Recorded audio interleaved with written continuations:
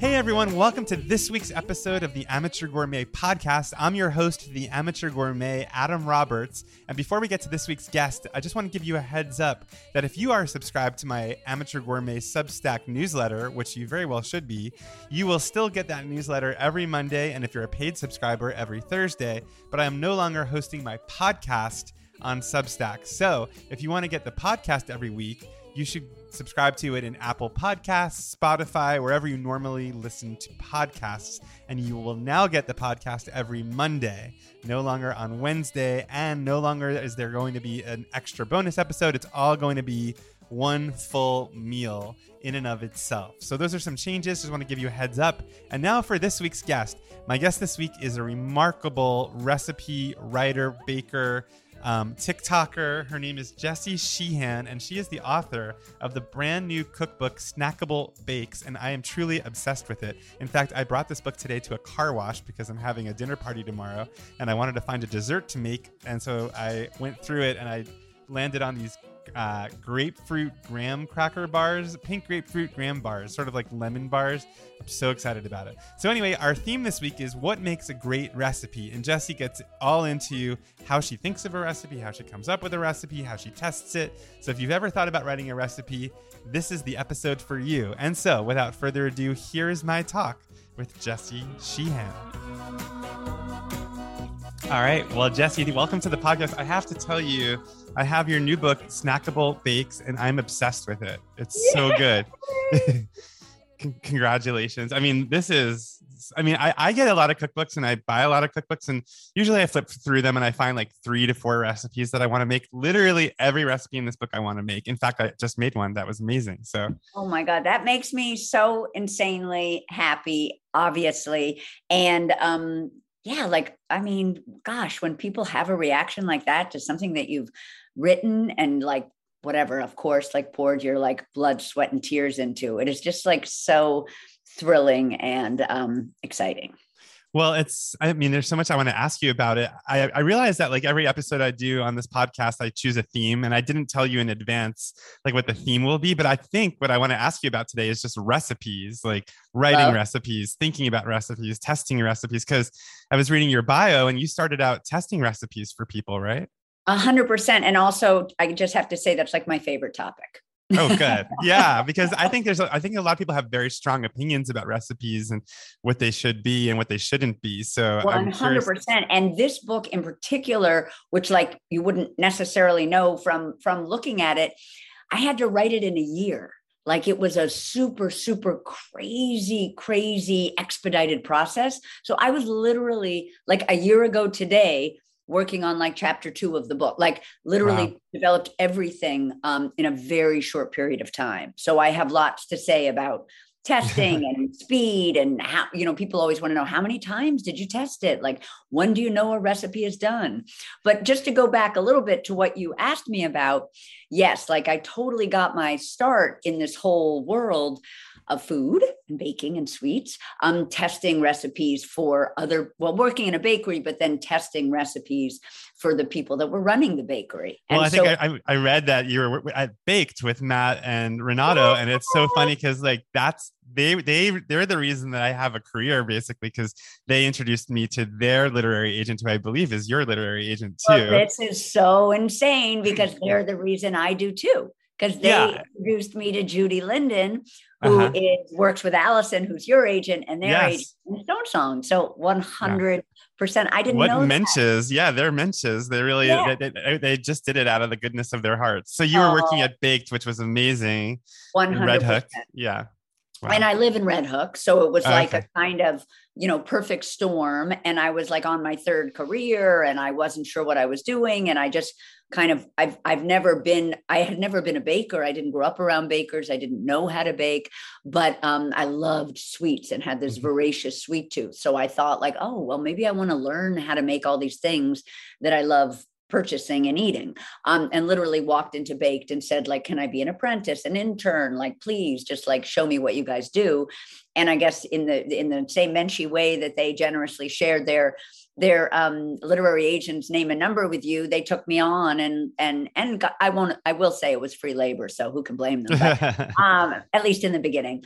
But I got super lucky because not only did I get there and then get to learn how to do everything it is they do. And for those of your listeners that don't know, the baked bakery and then the baked cookbooks that came out of the bakery kind of are these, I think, like super iconic, amazing looking books that people should definitely take a peek at because they are so of the moment, even though these books were written. I mean, I started working with them 16 years ago, even though these books were written a decade and a half ago. I mean, don't you think, Adam, it's crazy? I use those books all the time. They're incredible. And especially the first one, when it came out, I mean, I cooked my way through it. So oh my God, it like blew people's minds.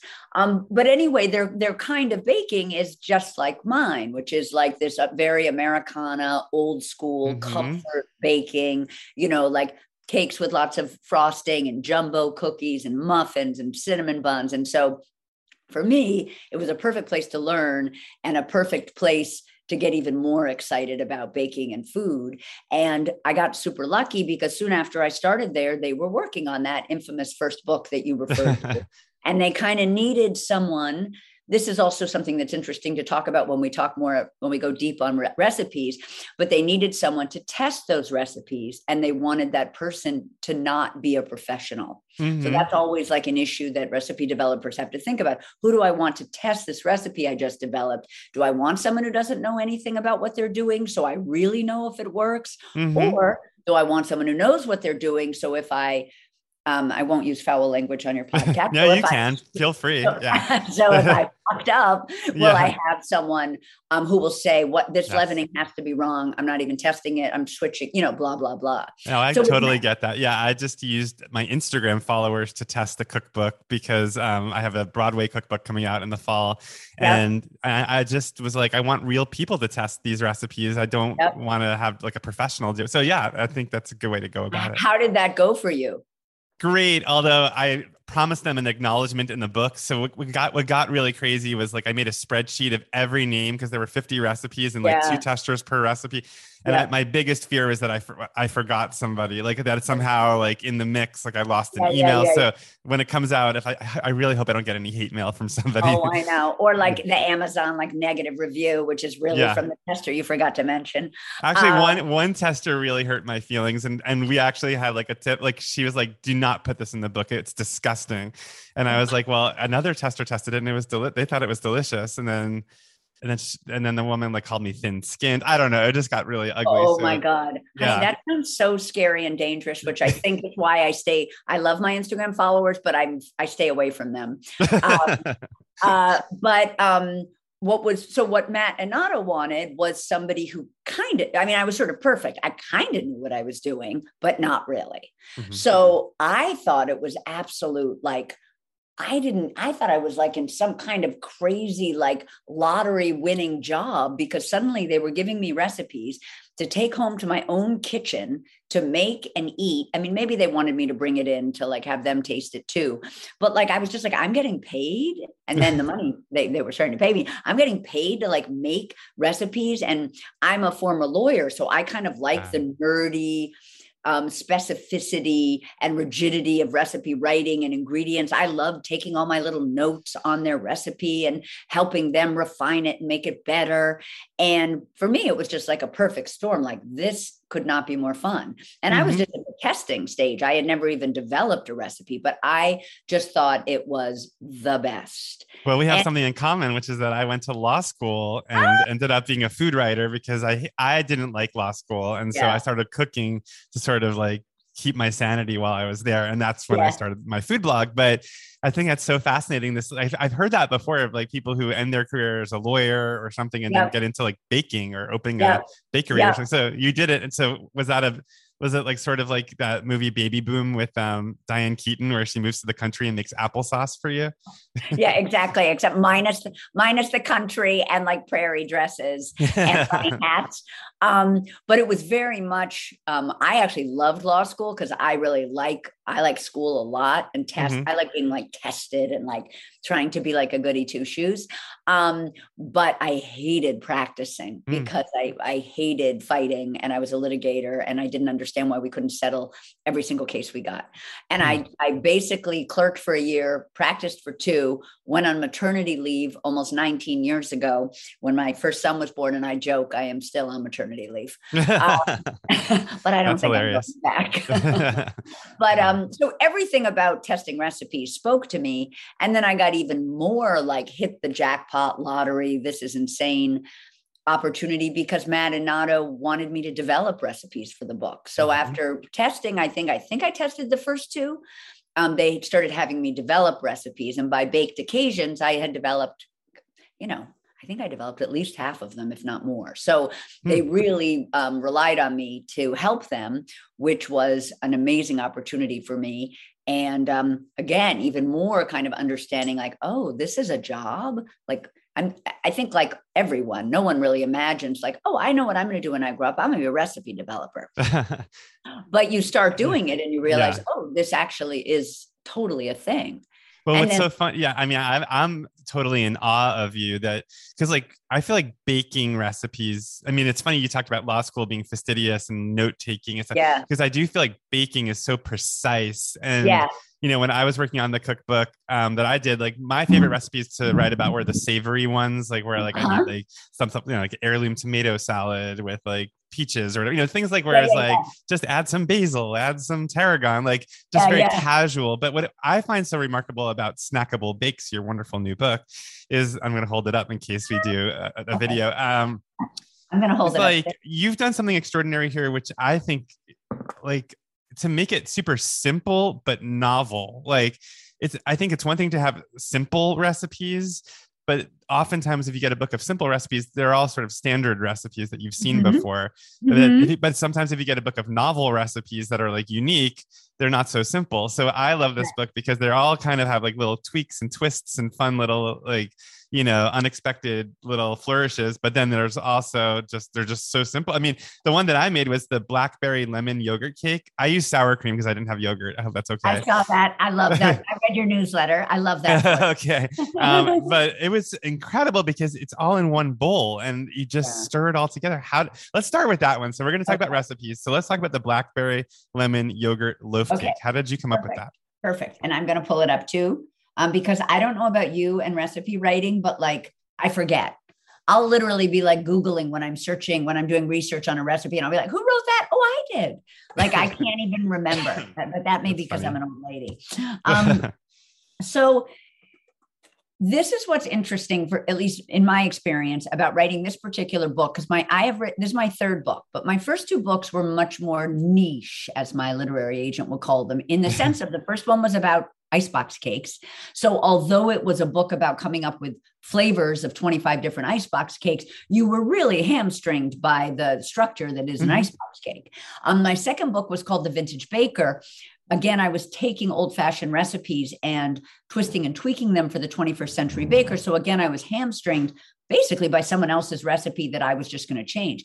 This book was kind of exciting and also overwhelming because it was basically like, okay, you're writing an quote, easy peasy baking book of 100 recipes. Now come up with 100 sweets and treats. And so essentially, Adam, like this recipe was about like, okay, this is the fruit chapter. I want to have a loaf cake. I've already used blueberry. I mean, literally, this is how it goes. Oh, okay. Like there was a blueberry galette in the book already.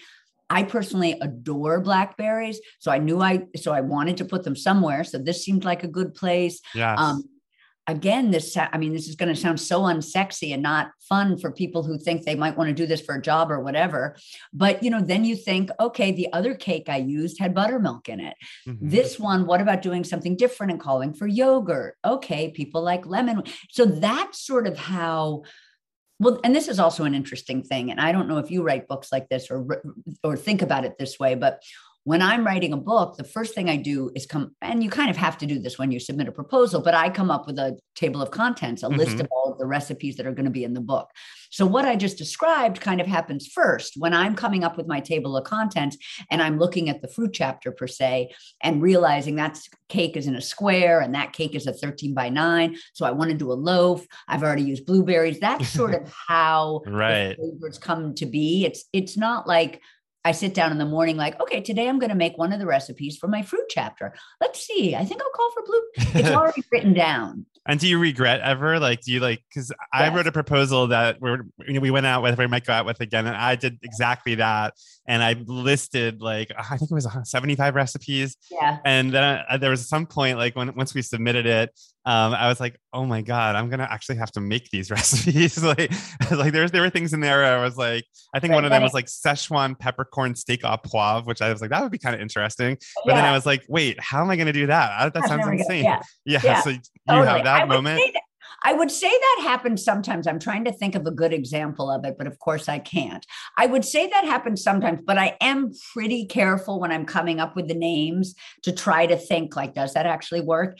Mm-hmm. And the beauty of the Easy Peasy book is you're not really coming up with any crazy ingredients or things that might not work, mm-hmm. Like a flourless popover with like a cheesy cranberry, it's right. You're keeping it pretty simple to begin with. So they're probably going to work. I will say, Adam, and it's funny that you made this recipe because I think I say it in the head note. Yeah, I did. This was the hardest recipe in the friggin' book. Really? Even though it was just a loaf cake.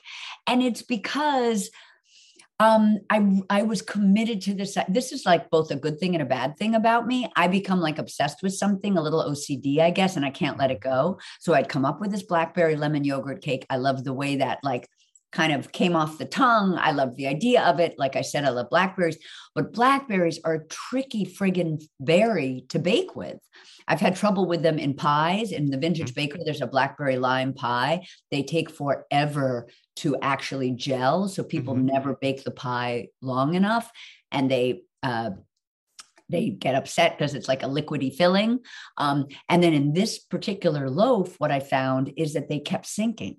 And I was desperate to have, and it looks like you achieved it. I mean, in the slice I saw in your newsletter, they were, sprinkled throughout, and they were so pretty too. Like it just looked beautiful too, right? But that's so interesting. Okay. Yeah. They were really hard. That's why I have that trick where I have you put most of them into the batter and then I have you put more on top because I figured if some sink, at least we'll have a few more on top. But it proved very challenging to get it to work. And most people who are like smart and not crazy like me would have just said, you know what, we're doing friggin' blueberries. I don't care. Or maybe let's get a blackberry galette. But this is not going to work with blackberries. Anyway, sorry to be so long-winded. No, it's fine. But that's an example of like, I get so wedded to my idea of what I want something to be. Like I'm that person, Adam, who like starts the book and realizes 100 pages into it, I really don't like it, but I won't stop. It's like, if I start, I have to finish. Got it. Well, I think for me, like I have so many questions about like just the process for you, because like, I think it's interesting with your legal background. To me, one of the intimidating parts about coming up with a baking recipe is the concept of like originality. Like with a chocolate chip cookie, it feels like with a chocolate chip cookie, there's only so many ratios of brown sugar, flour, eggs, butter. It's always going to be those ingredients. So do you get nervous if you come up with a chocolate chip cookie recipe? I'm not sure. Is there one in here? I didn't. No. Okay. But like if you, let's just say a chocolate chip cookie, and then you do it, you test it, and then you realize, oh my God, this is so close to somebody else's chocolate chip cookie recipe. Does that worry you, or you just 100%, like up in the middle of the night? Is that too similar? Oh no. What I try to do with every recipe and with every recipe in this book, like there's a Dory recipe that is a yogurt cake. There's an Ina recipe that is a yogurt cake. There's a Deb Perlman recipe that is a yogurt cake. So what I try to do is do a lot of research before I go with it. Like, I'm sorry, like, as you may have noticed, or maybe not, but I'll share with your listeners. There's like a recipe for basically like a TikTok candy that I started making early in the pandemic, which is basically you crush Oreos with cream cheese, roll them into balls and dip them in white chocolate. Yum. Like I wasn't it's so good, but I wasn't terribly worried that like, oh no, what if someone else has made, because it's that kind of recipe. With something like this, I definitely worried about that. How much flour are people using? What kind of leavening are people using? How many berries are people using?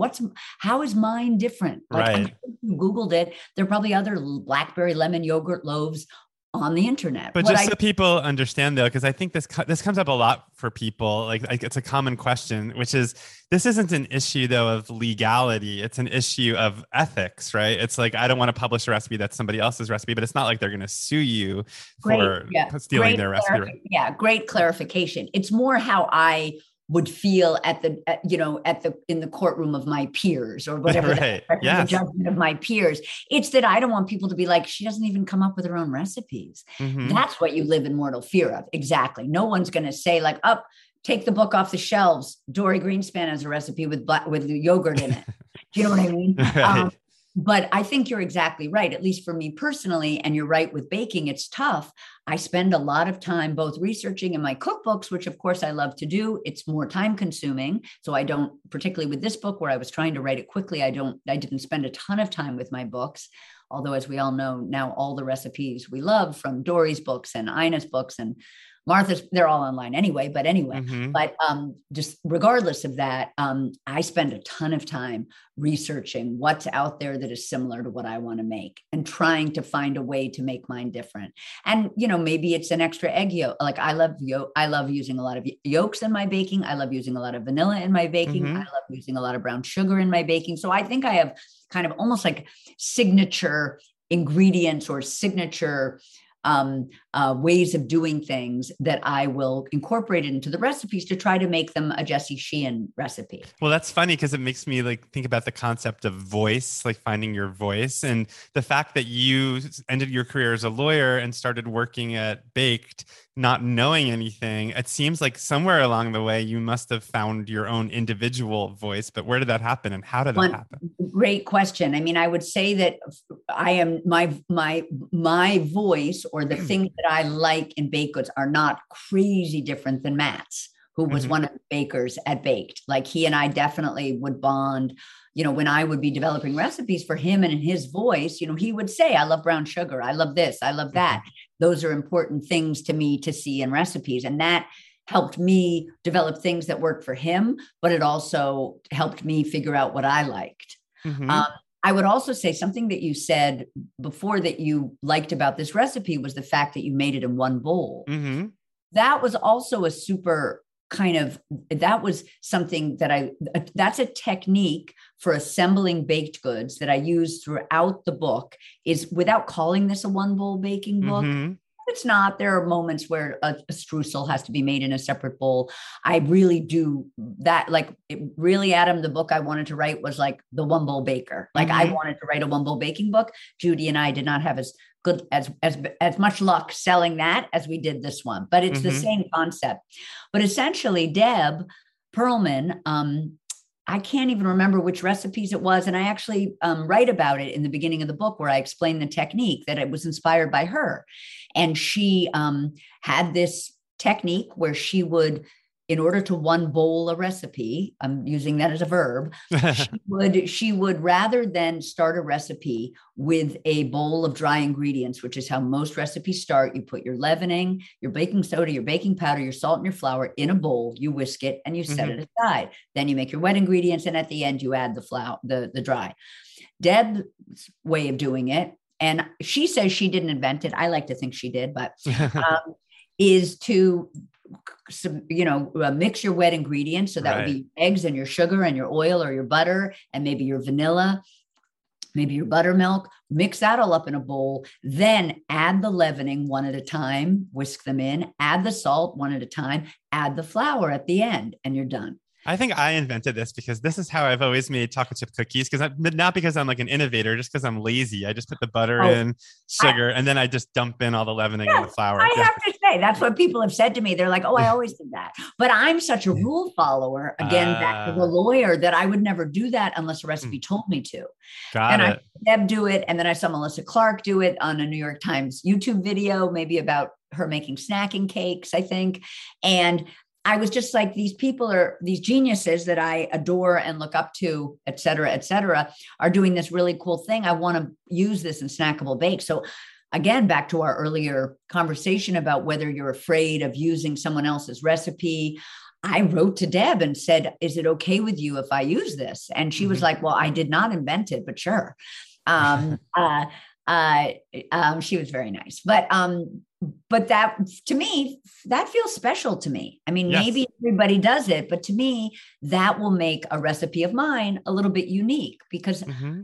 in terms of copyright, as I understand it, in terms of a recipe, and again, as you and I said, that's not really what I'm worried about here, but you don't want to steal from someone. Right. And one way of not stealing, in addition to having different ingredients or different ingredient amounts, is to assemble something in a different way. Right. And I don't think most baking books, as far as I know, are not assembling, the recipes are not assembled in the manner that I ask you to assemble them. Mm-hmm. And the other thing to note, and then you really should tell me to shut up if I'm talking too much. But, No, it's all very interesting. Okay, good. The other thing to note is that because the recipes in this book are so simple and easy, I don't want anyone to pull out a stand mixer to mix up a cookie or to mix up a cake. So everything calls for either oil or melted butter. There's no Yes, I was actually going to ask you about that. Was my next question, because when I was making this cake, I had the thought, I was like, well, this calls for half a cup of vegetable oil, or was it canola oil? One of the neutral oil. And then I was like, I wonder why it's not melted butter. And I actually don't know the answer. So I'm curious what's the difference and how do you think about that? So first of all, I will say that you could totally make this cake with melted butter. And back to my earlier point about trying to make, when you have 100 recipes, you got to give your readers diversity of recipe and diversity of ingredient. So Adam, honestly, it was probably that I had just done something with melted butter in that chapter. And I wanted this to be, because they are totally interchangeable. The only thing I'll say that makes oil like a fraction easier than melted butter is that you do not have to stick that melted butter on the stovetop or in a microwave to get it to that state. And then you don't have to, with oil, you just pour it in. But does butter have more flavor to it? So here's what I would say about oil versus butter. First of all, and I have said this about myself in the past, like I'm not trying to throw myself under the bus, but I don't always have the most like sophisticated palate where I'm like, just a minute, it's an oil cake. Where's the butter? Like I'm not sure I'm the right person to, here's what I'll say. Yes, there is a difference.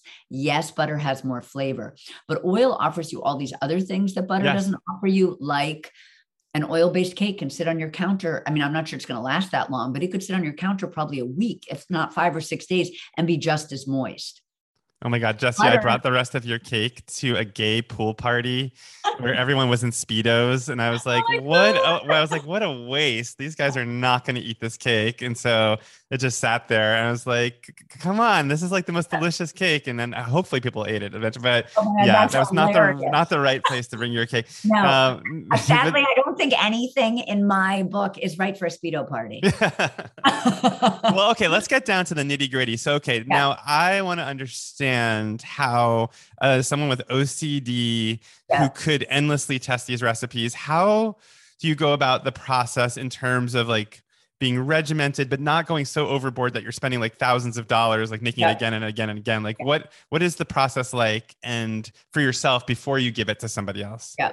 Also, I would say it's not only money, it's time. I mean, particularly for this book, it had to be done so quickly that I didn't even have the luxury of saying, for each recipe, I'll spend 3 or 4 days just making it perfect. It was much more of like, I have this amount of recipes to get done in a week. I would say it's twofold. I mean, and obviously recipe writing and developing takes different forms. For a cookbook, it's one thing.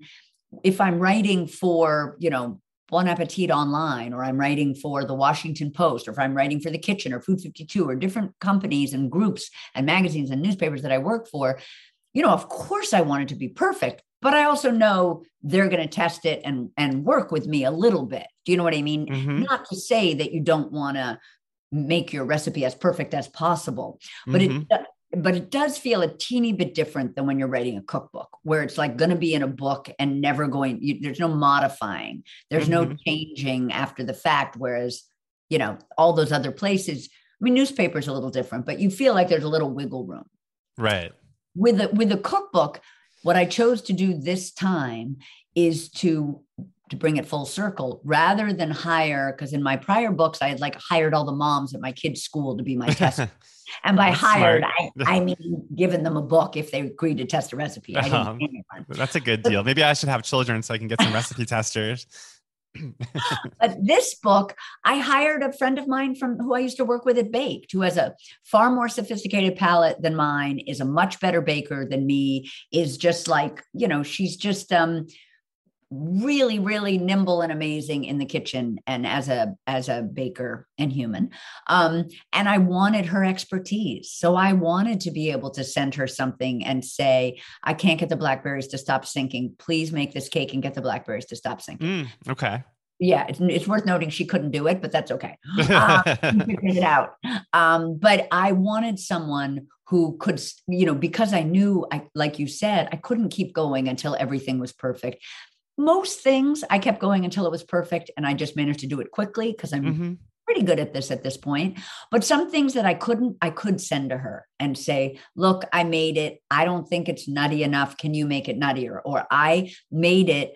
Do you think it's too sweet? Like, because I always make things too sweet. And she would say, yes, it's too sweet. I'm bringing down the brown sugar. But it begs the question. I don't know if that's the right phrase, because people are get upset if you say it begs the question and it doesn't beg the question. But you were kind of disparaging yourself a little bit and saying, like, I don't have the most sophisticated taste. I don't have but you're also saying that you want it to be perfect. And that to me says that you do have sophisticated taste, because you keep tasting these things until it's to your liking. So which is it? Totally. I would say, here's the thing though, Adam, sometimes my liking is a too sweet liking. Okay. And so it's nice for me to have Stephanie, my tester, who's able, like I remember with my banana snacking cake, I remember saying, I think it's really good, but do you think it needs more sugar? And she could look at the recipe and be like, this is plenty of sugar. This is going to be great. So that kind of thing. Sometimes, I always joke in my own family, like my husband is super critical. My older son is more like me. Like if it's good, he's going to like it. My younger son thinks things are too sweet. If I get my younger son and my husband to like something, it's done. Like 100%, everybody's going to like it. If I like it and my older son like it, it still could be, somebody might still find it too sweet. Do you know what I mean? So I love working with Stephanie because she could be that kind of, Stephanie didn't write my recipe. She didn't change my recipes, but she could certainly say to me, yes, I thought that I think that'll be too sweet. I think we can leave it the way you wrote it. Or, you know what, I'm going to even pull back on the sugar a little bit. That kind of thing. So as a starting point, because I think people who are listening to this, if they're inspired to make their own recipes after listening to this, are you at your computer in the first stage, like typing up an idea for how this will work? And then you go into the kitchen and then you print out that version and then do that and like take notes and then do it again. Is that the process? Or yes. So my process has totally changed over the years. It used to be all about a notebook and writing things down, and I would handwrite the recipe and bring the notebook into the kitchen and then work with it as I made the recipe. I no longer do that because I'm trying to be super efficient and I don't have time to then go back and redraft that recipe onto the computer. So the way I do it now is I write the entire recipe, and I'm really trying to write it as perfectly as possible. Like even write the instructions. I don't always do instructions, but I try to get some instructions down. I definitely have the ingredients down, maybe with a note in the computer, like try a quarter cup or blah, blah. But then I actually bring the whole computer into the kitchen, which is not the safest of moves. I do that too. Yeah, I get it. But I don't even want to print it up and write notes on it because I don't want to then redraft the notes. I'm much better off if the computer's in the kitchen. It requires you wash your hands and it can, interfere with the process. But as I'm making it, I'll taste it and I'll be like, oh, it definitely needs more vanilla. And then I'll just change it right there on the computer in the kitchen. Oh, you know what? It makes sense to put the buttermilk in first, or I don't think buttermilk will work. I'm going to change it to sour cream. I make all the changes on the computer in the moment. Yeah, that makes a lot of sense. I interviewed Doris Greenspan once, and she gave me advice, which was really helpful, which is to write the head note immediately after you make the recipe, because you'll forget like what you're excited about. And then that was true, because I would have totally forgotten by the time I finished all the recipes. So interesting that she says that, because that's exactly what I learned writing this book, that it made it much more, it was just a couple of notes, but every recipe I would write like for my hazelnut snacking cake, I would write with like this Nutella whipped cream. I would write like, Nutella, like number one thing I love it the most. it's so great. Frosting is like a pillow, like just things that I thought of that didn't really mean anything, but it meant what the way I structured the writing of this book is I basically spent like June and July developing and testing recipes. And then I spent the month of August because the book was due at the end of August of the manuscript. Then I spent the month of August writing. Mm-hmm. And so then in August, I could just look at the recipe, see those notes and turn that into a head note. So of course, everything Dory says is 100% right, but I happen to do that myself and completely agree with that tip. Well, I'm curious, like in your house, this is not really a recipe question. It's just out of curiosity, like how often is there something being baked? Like, is there always like a cake in the kitchen? That's a good question. I feel like people think that about me. And like, I have a friend, Grossi Pelosi. Do you follow him on Instagram? Yeah, so I do. Dan was asking me once, like, oh, what are you baking this weekend? I'm like, baking this weekend? I'm fucking relaxing. Oh, interesting. So it's a work thing. It's not a lifestyle. It feels like work. It's not lifestyle. I mean, I will I had a big, July, every July 4th, I have a ton of family here at my house. So I had like 20 guests for the weekend and I did a lot of baking to prep for them. So it's more than lifestyle because it's not like I was like, oh, it's not work. I'll get it at the bakery. I want to make everything from scratch. And I really enjoy preparing things for people, but I don't, rarely am I like craving a cookie. So I walk into the kitchen and make myself cookies. If somebody in my family, like if my husband or my kids was like, will you make, that makes me feel good. So then I will make it for them. But I am not the kind of person, the kind of baker who's like every single day something gets baked. See, that's what I thought. I'm glad I asked you because I was like imagining your kitchen right now with like 5 cake stands and like not at all, not at all, cake and cookies. Not at all. I mean, it's interesting. I feel like for better or for worse, I think for better, I'm busy enough professionally that I am often baking every week because I have things I need to bake for work, but not like, oh, I think I'll make whoopie pie. Also, I don't have little kids anymore. I think that's different too. Like maybe if I had a couple of little kids running around and it would be either fun to bake with them, although don't tell, but I hate baking with kids, or they were craving yummy things and I wanted to be like the number one mom and make them for them. But I have like older teenagers and, there is like a raspberry pie of mine in the kitchen right now and some of my cornbread. So it's around, but it's mostly because we had so many guests this weekend.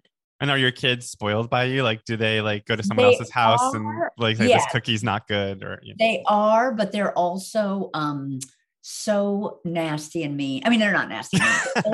They are like, I'm like, sweeties, homemade no churn ice cream. And they're like, any Ben and Jerry's?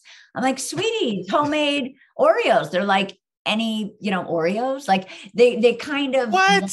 Yeah. I'm going to move into your house and eat all your food. That's ridiculous. We need to stage an intervention with your kids and tell them they're spoiled. That is awful. Wait, so I'm curious. This is also a sidebar. I mean, we talked a lot about recipes, so I feel like we're going to go down some other paths now. Yeah. How do your kids feel about your TikTok stardom? Well, so in the beginning, when I first started in March 2020, and I came home and said to my son, Jack, sweetie, I'm going to start doing TokTik videos because I had been asked to do them with a media company. And he was like, Mom, no. TikTok. And I was like, okay, right. TokTik. And he was kind of my younger son, who's much more into TikTok, was kind of amused and thought it was crazy that my videos went viral right away. And actually in the beginning of the pandemic, before I figured out how to put the phone on a tripod, he shot them for me. My older son, on the other hand, was really like embarrassed for me. Like, how can you? Oh, Mom, like, I feel so bad for you. That's so funny, embarrassing. So they each had a different response, and I would say now, I think they're like impressed that I have like a verified like check on Instagram, and maybe my younger one is still like, look at my mom on TikTok, but. I would say there, if you could imagine a kid who was like so proud of their parents for killing it on social media, that is not my kids. How old are your kids, by the way? Old. One of them is about to be 19 and one of them is 17. Okay. I mean, yeah, they're at that age where, parents Yeah. aren't cool. Yeah. Well, out of curiosity about like with TikTok, because you do recipes on there, how do you think about a TikTok recipe versus like a cookbook recipe? Such a good question. And the honest truth is that I don't, because I just, whether I don't feel like I have the time. And if I have the time, it's not how I want to spend it. I Mm-hmm. don't want two different platforms with two different kind of vibes. I just do it all now that there's Instagram Reels. I mean, in the beginning, the TikTok Mm-hmm. videos stayed on TikTok because there was Right. I wasn't going to put those on Instagram. But now that there are Reels, I basically am making videos for Reels, which is where I put my energy, and then putting them onto TikTok. Oh, interesting. So Yeah. you start on Reels and then put them on TikTok. But the Yep. stuff that you're making is stuff that you're making anyway. Like you're not like Correct. developing recipes for social media. Correct. Okay. Correct. Like I mean, what I do when I develop recipes for social media, it's what I do to kind of thank someone for sending me a book of theirs, or to Mm-hmm. just show my support. So if I do a recipe that's on Reels and TikTok that isn't one of my own, it's because, like Lisa just sent me this fresh eggs cookbook. We became Okay. friends on Instagram, and I'm going to make something from her book and turn it into a reel. So Oh, that's how that's so nice. yeah, that's how I'll like promote. Send me your book and I'll do the same thing. Oh, thank you. So are you also a savory cook? Like, do you make No, savory food? I mean, No. I savory cook in the sense that I love food and I love Mm-hmm. to eat. And like I said about having all these people at my house, I love to have people over and to entertain and to make yummy things. But Mm-hmm. I'm not somebody who's in the kitchen riffing on some savory dish that sounds exciting to me. I'll still like stumble upon things that I want to make, and we'll clip them from the newspaper, or, save the link to something that I see in the Times, let's say, or, but in general, I don't think it's fun to like go in the kitchen and be like, what am I going to cook for? I hate cooking dinner, Adam, so much. Oh, we're so the opposite. That's what I like. I like Oh my going, God. like grabbing this and that and making Oh my dinner. God, I hate cooking dinner. If my kids did not have to eat, I swear to God, I don't know what we would do. Cereal and popcorn. I mean, Really? yes, So, 100%. so you are truly a baker. I mean, Oh baking is yeah. in your blood. Now, Yeah. have you ever, I'm sure you get asked this all the time, so forgive me, but have you thought about opening your own bakery? Yes, I do get asked, including by my own husband. It just doesn't appeal to me. Like the Right. production from working in a bakery. My only experience working in a bakery was at Baked, but the production aspect of it isn't like, okay, now we're making 400, or not 400, but now we're making 40 scones. Now we're making 20 biscuits. Mhm. That just does not kind of float my boat. Yeah. So the production aspect doesn't appeal. And I think in a weird way, and I kind of realized this over the pandemic, as we kind of all did, but I realized I'm like an extroverted introvert. Oh, me too. 100%. Yeah. Yeah. You So, lose and I energy. Yeah. yeah, I really realized that over the pandemic, that like whatever, I was very fortunate, and, I was well taken care of, as was my family during the pandemic, but I liked being alone with my family. Like I didn't miss being out all the time for book events and media event and all the stuff I do for work. And then just my social life with my friends that aren't food related. I didn't miss that. So I think one thing about a bakery for me is I'm not interested in being that public and out in the world every day. Right. And I think to have a successful business, you really need to be like, that doesn't appeal to me, to deal with customers and have a staff. And I actually enjoy the fact that my work is solitary, that I get to wake up, be in the kitchen by myself, be at my computer by myself. I'm not like, although sometimes working from home does feel lonely. And sometimes I feel like if I worked in like not a prep kitchen, like a commissary kitchen where I was renting a space, it would be amazing to be able to make things and have all these different people test them. I mean, taste them for me. That I guess, like if nobody's home and I can't share something with either of my kids or my husband, that bums me out, because I do like people to test my stuff before I send it off. But also it's like when you have a paying customer, I feel like the whole dynamic shifts, because baking for friends or family or an event, it's always the attitude is, except for your children, but generally the attitude is like, oh my God, thank you. That's so kind of you. But as soon as someone's like $6 for a cupcake, this sucks. Yeah. And then Yelp reviews. I mean, it's so funny. I recently became friends with somebody in LA who's a celebrity's assistant, and he like talks me up to like these other assistants, and he's like, would you want to like make a dinner for, I can't tell you who the celebrity is, but you'll get paid and you'll cook. I was like, no, that sounds truly horrific. Like, I don't want to go to somebody's house and like be in that position where like, you know, they're like, oh, there's a lot of butter in it. You know, it's like, that just sounds awful. So I get it. Yeah, totally. You hit the nail on the head. So are you already thinking about your next cookbook, or did you take a little break? Okay. I know I don't want to take a break at all. The other thing, I guess, again, I don't know if it's the lawyer in me. I don't know if it's the fact that from like almost like within the first few months of learning to bake, I was already working on cookbooks with Matt and Nato. It's like, talk about it in your blood. Like that is the one thing that makes me feel really good. I mean, there are lots of other things that happen professionally that feel good. Like if you get a byline that's exciting and you're like, oh my God.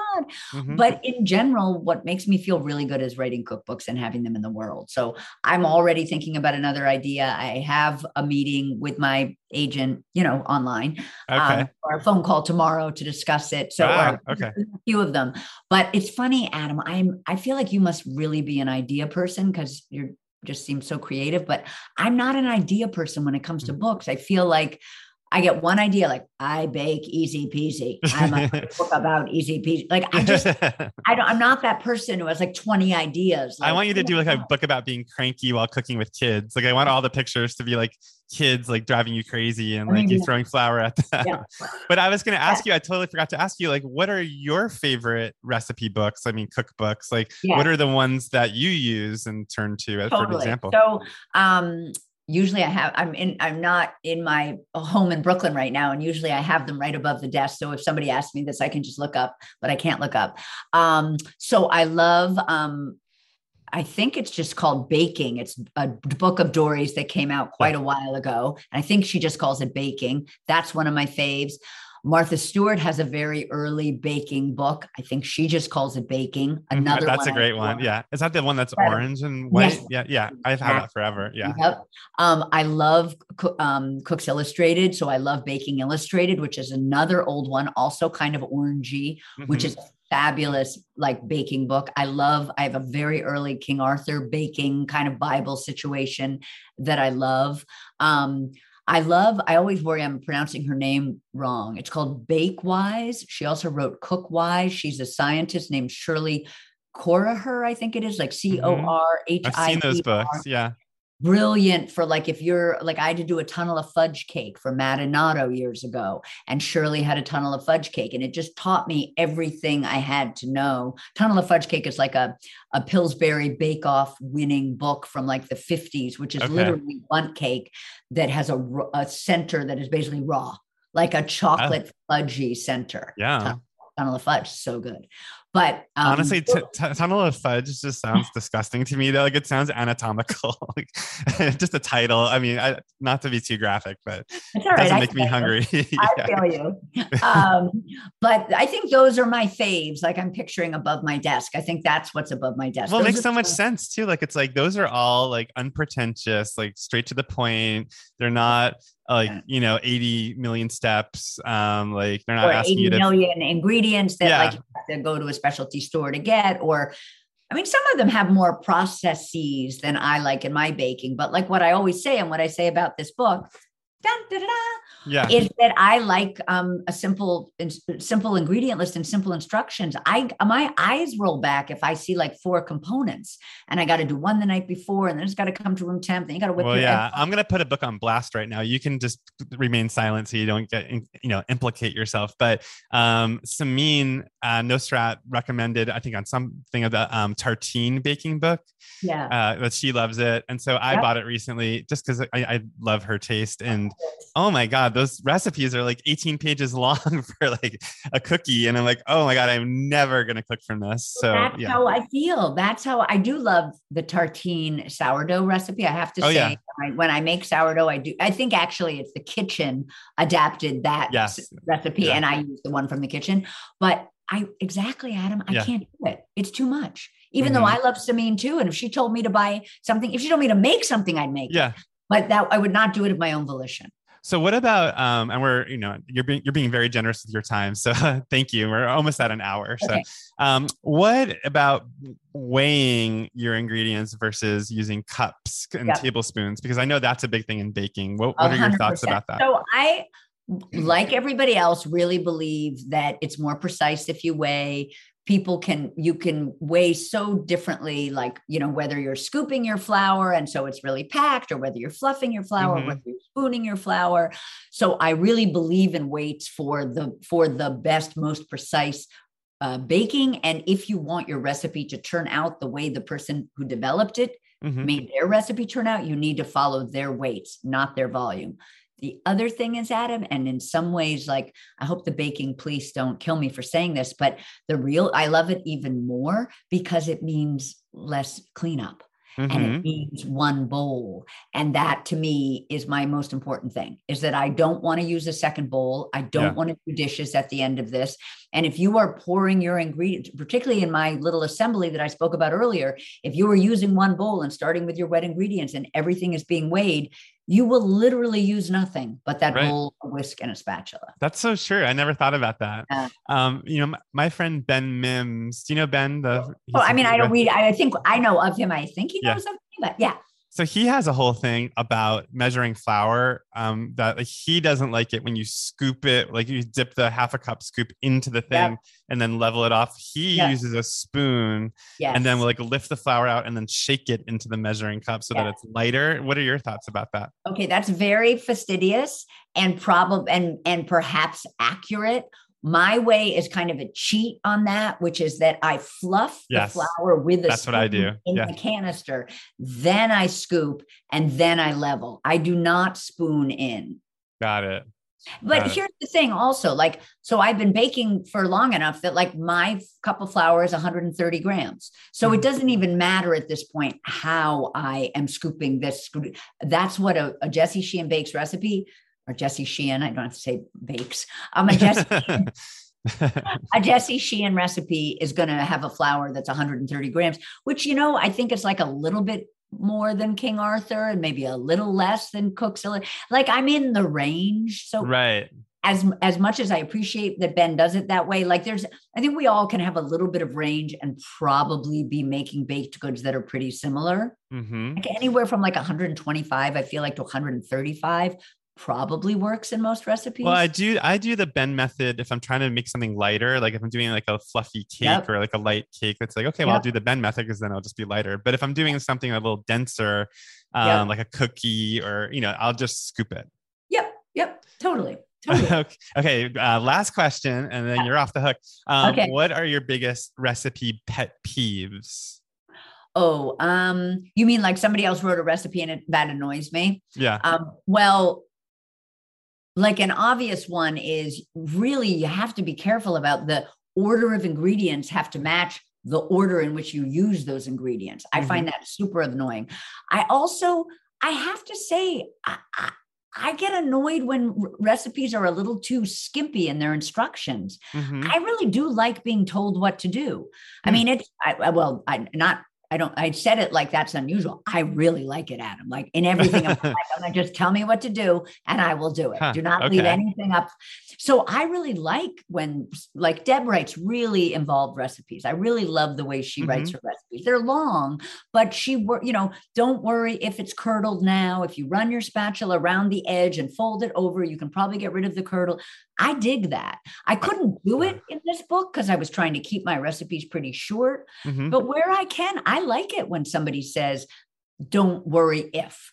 I appreciate that because I'm who says, oh my God, the batter's too thin. I effed it up. So I guess a pet peeve would be when people don't say enough. Right. Keep it really simple. I mean, it's funny because I just did a Gabrielle Hamilton recipe and I love her voice in her recipes. And she was talking about an artichoke and she was saying like the way you make a picture bigger with your fingers on your phone is how you should separate the leaves of the artichoke. And I was like, that is brilliant. I love her. That is brilliant. Yeah. I would not say I'm like super artistic and creative in how I create my directions, but I love reading that. But you have a great voice. I mean, you have your funny words that you say. Yes, yeah. That's true. That's true. Yeah. No, I definitely have a voice. And I would say the other thing that it's funny. Savory cooks have said to me, like, I'll say, how can they just say add salt? I really want to know how much to add, or how can they just, I really like to be precise. And it's actually a friend of mine who's a tester for the Times. And she said, we don't tell you what to do if it's not going to ruin the recipe. If it's not, you really have we only will tell you the amount. Mm-hmm. If doing less or more is going to impact in a negative way. But if it's just salt to taste or pepper to taste, like that's because or this thing makes me crazy. And all this is savory, but an onion, slice a large onion. I mean, onions, my idea of a large onion is not Adam's idea of a large onion. Like, but that's every recipe. I mean, what more could they say? Like weigh, you want them to weigh the onion? Yes, I do. A 5-pound onion. Or I want them to say 1 cup of chopped onion. And then I can just do yeah. That makes sense. That's me, I think, not being a sophisticated savory chef, because obviously that nobody's going to say, like, put some cocoa powder in. Put a large amount of cocoa powder in. Yeah, that won't work. Okay, I lied to you and said that was my last question. This is my real last question. This is a selfish question because I'll be traveling to New York a lot this summer. Yeah. What are your favorite? So we can hang out. Let's hang out. Okay. What are your favorite bakeries in New York right now? Okay, right now, I mean, this is kind of like, I always use this one, but it really is my fave. And I hope I'm not going to, Majidar Bakery. Never heard of it. Yeah. Oh my God. I'll have to send you the link so that you can put it in the show notes if you do show notes. Yeah. But, and I might be mispronouncing it, but it's a woman, her name, Umber is her first name. I forget her last name. She has a great story. I think she was a finance person in a banking situation, and maybe her bank was somehow she met Tom Colicchio, and he through her work as a finance person, but she was always making baked goods for her client. I don't even understand. I'm probably bastardizing the story, but long story short, I believe he helped start her first bakery, which is in the West Village, which is just delicious. Really? I was just in the West Village. I had no idea. I would have gone there. I was looking for a pastry. I had no. So what are the things that you like that she makes there? Oh my God. Well, to me, she makes everything. Like her brownie is off the charts. Her chocolate chip cookie. Again, it's her simple stuff, but it's the stuff I love. Like, oh my maybe God, she makes beautiful macaron, but I would never buy one because it's just not my jam. Yeah. But everything she touches, her chocolate cake, everything, Adam, is so delicious. Oh my God, now I'm so hungry. Yeah. I just want to Google it because I don't want to say the name wrong, but there's a place in Brooklyn Heights. Oh, okay. Which I think, let me just look at it quickly. Brooklyn Heights. No, this is good. This is like real time, exciting research. People are seeing how you're fastidious, and this is like an example of your recipe testing. Okay, here it is. L'Appartement 4F. And easy for you to say. I know, right? Hello. Don't I sound so fancy? And no, I don't. Those words did not go into my head because I don't. All right. Say it one more time. I just sent you the link just so you'll have it. But basically it's the word apartment in French. Okay. Oh, l'appart. Yeah. L'appartement. And then 4F. I think it's probably, if I remember the story correctly, it's because their bakery began in their own apartment during COVID. Now they actually have a space, but I love that. That's a great story. I just emailed it to you, and I'm going to email you the other one, Majidar. I think it's like M-A. Well, I always screw up the spelling, but I'll email that. All right. Well, we have a field trip scheduled for when I get to New York. So yes, please. Let's go to L'Appartement 4F together. Okay. It's a deal. Okay. Well, Jessie, thank you so much for talking to me today. And everyone who's listening, you have to buy Snackable Bakes. Is there any other message you want to tell our listeners about your book? No, just that it's an easy peasy. It's 100 easy peasy recipes that have short ingredient lists and easy to follow instructions and ingredients that are already in your pantry. There's no running around town, and everything can be assembled in 20 minutes or less, often less. And what should I make next? What's the one you want me to try now? Well, I have to say, right, if you like cookies, right now, the Snickerdoodles are a genius recipe over on Food 52. Oh, and cool. People okay. are going so for those. Okay, I love Snickerdoodles. And also the thick and chewy sugar cookies are pretty good too. Okay, I'm off to make them. All right, well, thanks, Jessie. Have a great rest of your day. Bye. Fun to see you. Bye. See you.